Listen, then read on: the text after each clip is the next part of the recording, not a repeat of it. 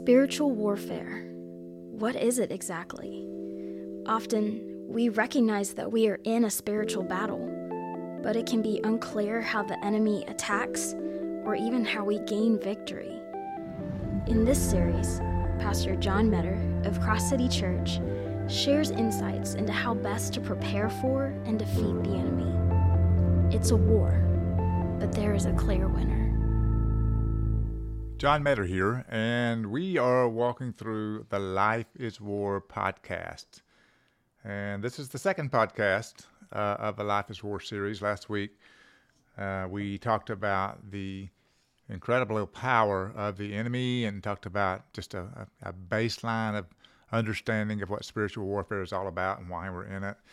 And I just wanted to welcome you to the podcast and just say a few words to you of appreciation for caring enough about the Life is War podcast, but also caring enough about your own life to realize you're in battle and you need to be equipped to handle the war that we're in. I think every day I get up as a believer in Jesus and I realize how strong the culture and how strong the instigators of what culture believes today, which is a strategy of the enemy too, how strong it is and how hard it is to swim upstream. It's almost like a tsunami wave of false beliefs and false behaviors and ideologies and everything else that is overwhelming people around me. And I believe diametrically opposite. I live diametrically opposite to those kinds of things, and yet I see it taking away, sweeping away people, whole people groups. I see it sweeping away churches, organizations, television programs and movies are caught up in this tsunami, and it's almost like they're powerless to overcome the effects of the enemy. And here we are as individuals thinking about the battle that we're in and wondering, how do I stand firm? I mean, if this is sweeping away whole groups of people and has been for years, then how am I going to stand firm? So life is war, and knowing how to stand firm is everything in life. It really is so important. So today we're going to start talking about knowing your enemy a little bit and knowing also your strategy. I call this the aim of the enemy and the aim of the saints. So as we get into this, Ephesians chapter 6, verses 10 and following become very, very important. And I need you to know that spiritual warfare is unconventional. It's asymmetrical. Our enemies are more like terrorists.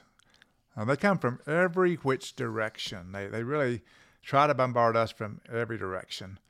And I want to quote some things that George Bush said a number of years ago. And the enemy, he was talking about the enemy of terrorism in the United States of America. And he said there's a conflict without battlefields or beachheads. It's a conflict with opponents who believe they are invisible, and yet they are mistaken. Victory against terrorism will not take place in a single battle, but in a series of decisive actions against terrorist organizations and those who harbor and support them.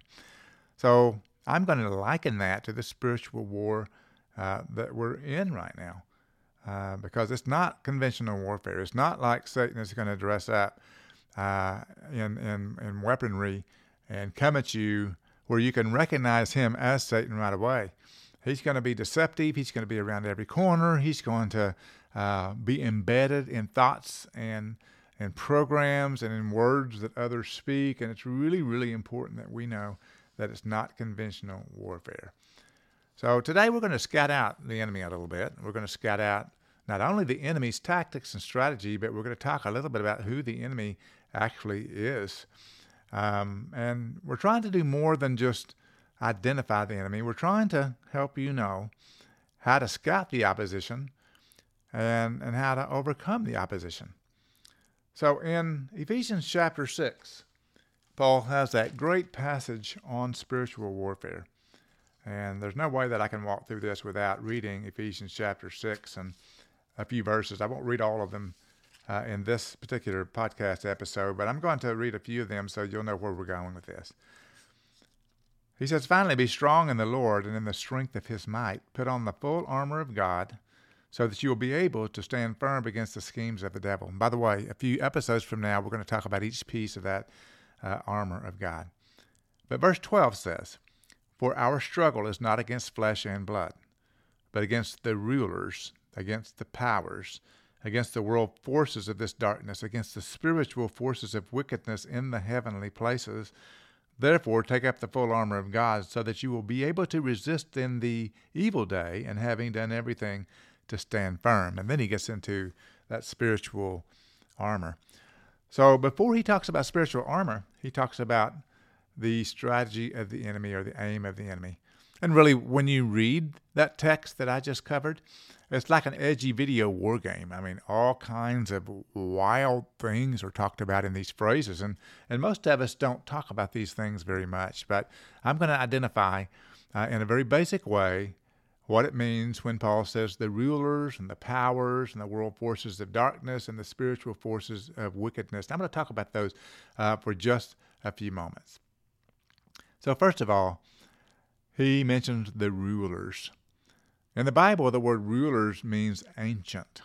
It's a reference to the first created angels who fell. Maybe you know the story that you can read about in Revelation 12 and in the book of Isaiah and Ezekiel as well, where Lucifer aspired to be like the Most High. Lucifer was an angel, originally created to bring glory to God, but who rebelled in heaven. And when he was cast out of heaven in a big spiritual battle, cast out by Michael the archangel, a third of the angels fell with him. So whenever Paul begins to talk about spiritual warfare, and keep in mind he's familiar with the Roman army strategies, Roman army armor, and so he begins to talk in terms of these different levels of leaders, and he begins with the rulers.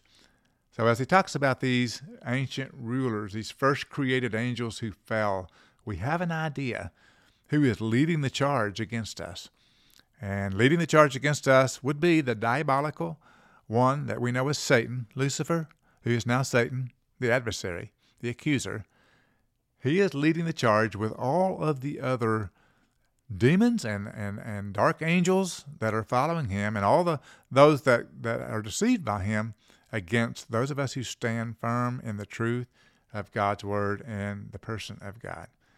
Now, when I think about all these fallen angels, the number alone concerns me. There are myriads upon myriads of angels in the first place, and then a third of them fell with Lucifer. So we're talking about a huge number of rulers who span the earth, according to Paul, and who wage war against us. And that's why he says, be strong in the Lord and in the power of his might. And we're not struggling against flesh and blood, but we're fighting rulers. So you may not have grasped this completely just at this initial talk and the description of the word ruler, but in time we're going to be able to see that more and more readily. And by the way, I know that you probably are aware of this, but unlike God, Lucifer and angels are not omnipresent. They can't be everywhere at once.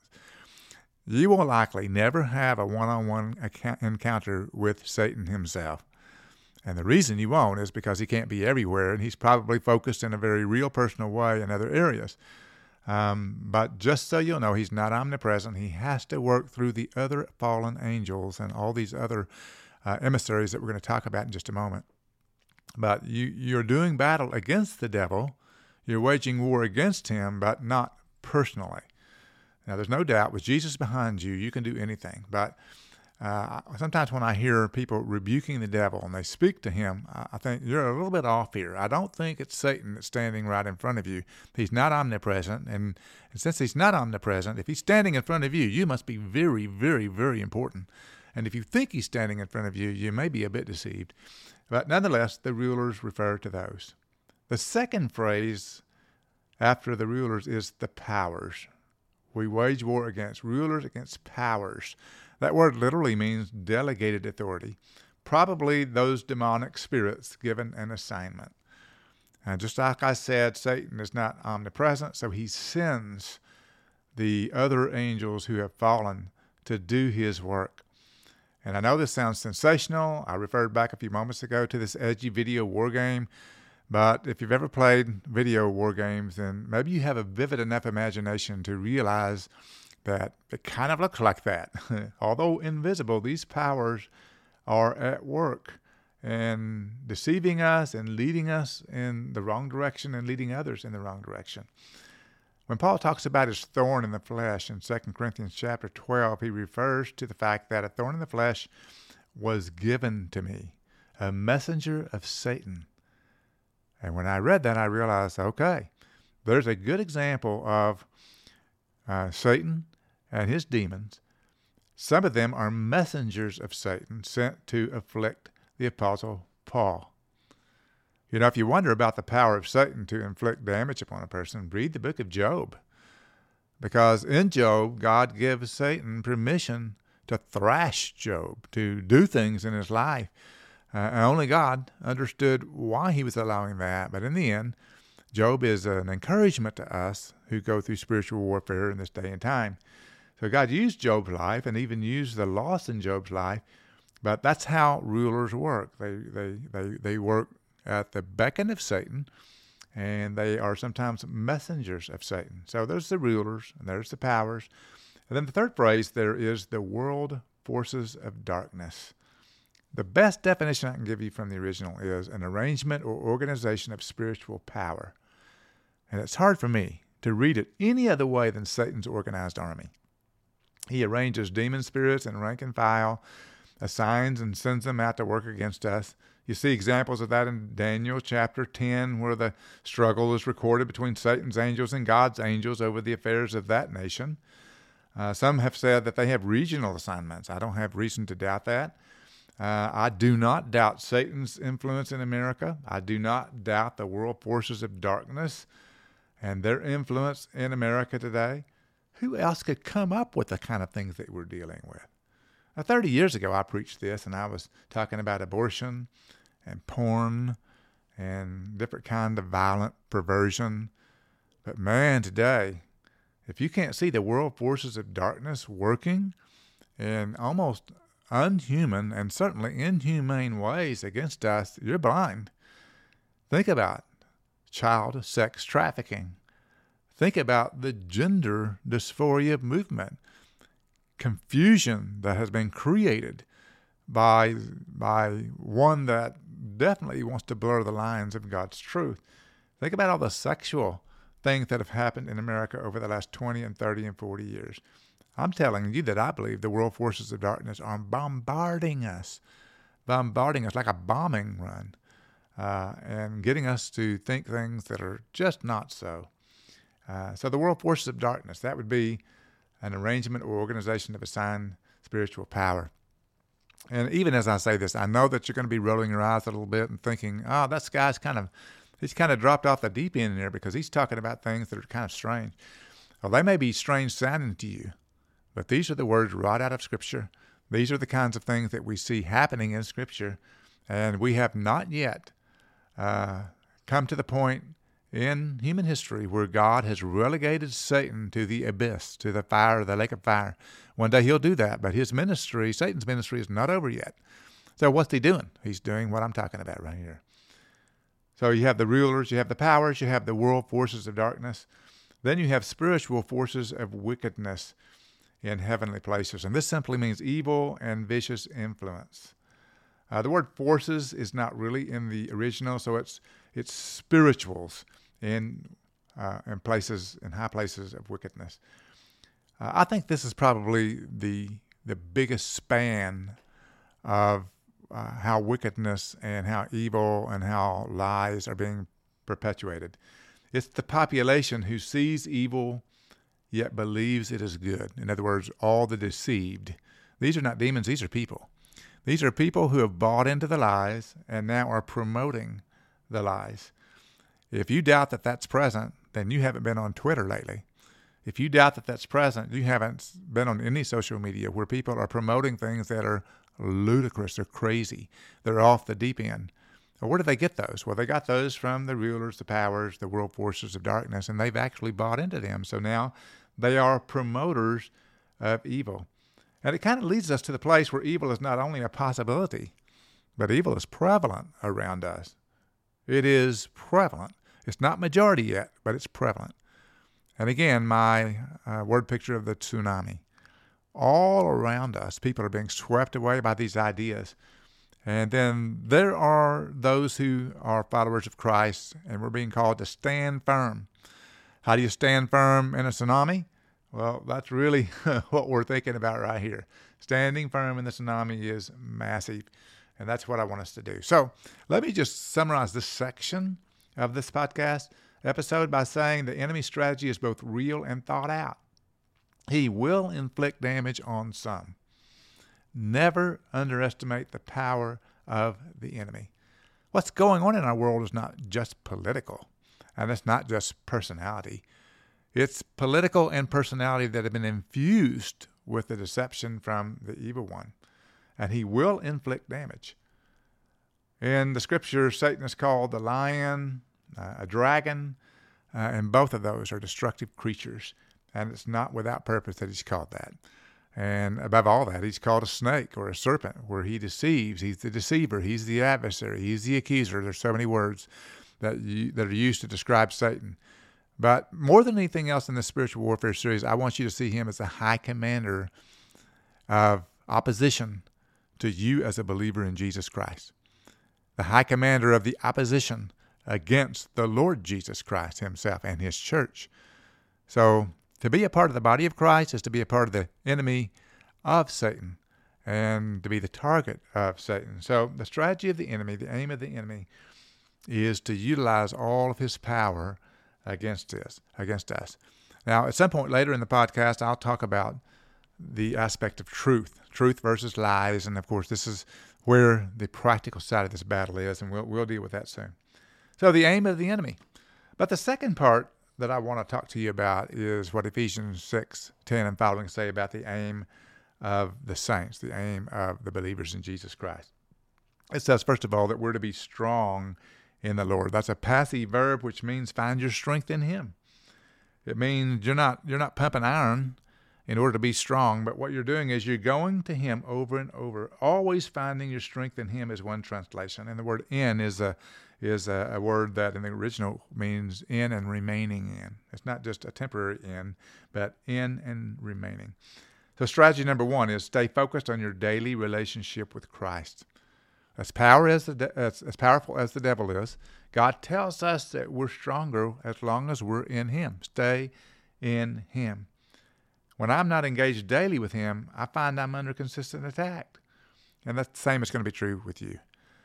You know, if you've ever watched a great safari video footage or footage of animals who are preying against other animals, you surely have seen the lions who come after the pack of elk.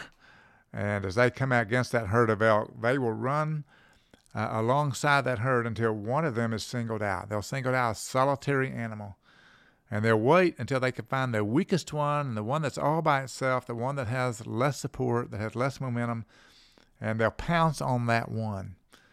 And usually it's at the back of the pack, the back of the herd, and that animal goes down. The rest of the herd that they've been hunting just keeps on moving, and that one is isolated against the other animals in that pride. And of course, the end doesn't take long for that particular deer or elk. Well, that's how Satan works. He will single out the one that's not with the group. He will single out the weaker one that has no protection, the one that's not moving forward in momentum. That's why I say be strong in the Lord means your daily walk. It means that you need to consistently be with your people, be involved in your church. It means that you've got to be around other believers. It means you've got to be spending time with Jesus Christ himself. Be strong in the Lord. And then it tells us to be prepared by putting on the full armor of God. And again, I'm going to spend a lot of time on the armor of God, but just get this point right here. It's also in the middle tense. It basically means that we are to cause ourselves to be prepared. And we need to be ready and cause ourselves to be ready because the enemy certainly is. And if I were to summarize the whole armor of God, which I'll do it in a very summary way right now, I would say that all of the armor of God has to do with being holy. Now that sounds strange to you, but when we walk in holiness, we fulfill everything that the spiritual armor tells us to do. To wear the armor is to be dedicated to holy living without compromise. And every chink in your armor of disobedience or a lack of holiness is a chink in your spiritual armor. Every open door to to sin, to temptation, to allowing deception in your mind is a lack of readiness.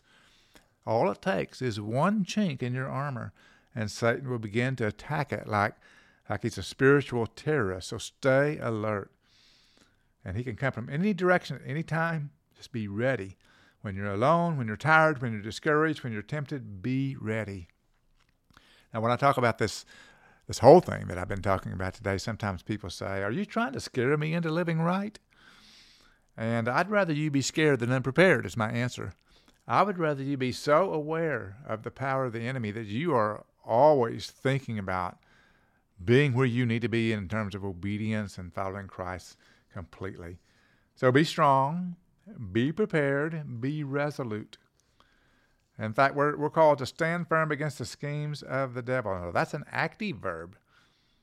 Notice how many times in that text the words stand firm are written. 1 Peter 5:8 says the same thing. We're to actually oppose and resist and declare as false and deceitful the lies of the enemy.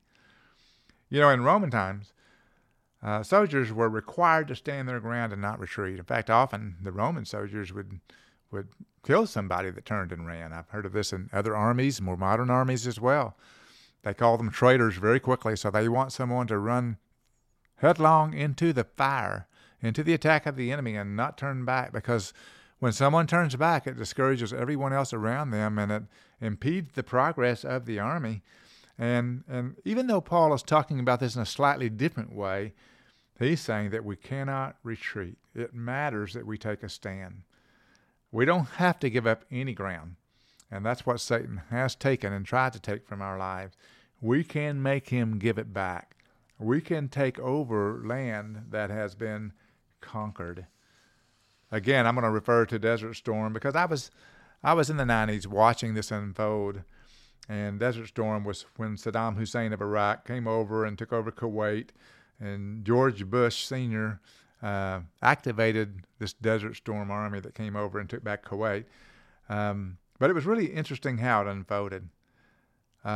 President Bush had warned Saddam Hussein of Iraq to back up, and yet to no avail. So Bush called out the countries of Italy and England and other countries to join this determined coalition. And almost before Saddam could blink, 500,000 soldiers stormed the beaches in the Gulf and sent a clear notice to the Iraqi leader. Not only can you not take any territory, you've got to give back what you've taken. And within a few days, the liberating forces had come in and taken all of Kuwait back. And before long, all the Iraqi soldiers were throwing down their weapons and running or giving up. It was just such an overwhelming attack. And I just share that little brief historical story with you to know that if the enemy has taken ground in your life, you can take it back with God's power and with God's strategy. It's so important that you know that. So in the same way that Satan may be taking ground out of your life, the believer can demand that this territory belongs to Jesus. And whatever he has done in our life, whatever Satan has done, he must return it under the power and threat of Jesus when we walk in our spiritual warfare. So I want to encourage you at the end of this episode that we are in a war, and there's the aim of the enemy, but there's also the aim of the saint to be strong in the Lord and to be prepared and to be resolute. And again, still laying groundwork. Stick with us as we walk through the Life is War podcast. And in coming episodes, we're going to get even more into the battle and into the sounds and into the sights of what the battle looks like. Until then, we'll see you again, and this is John Metter.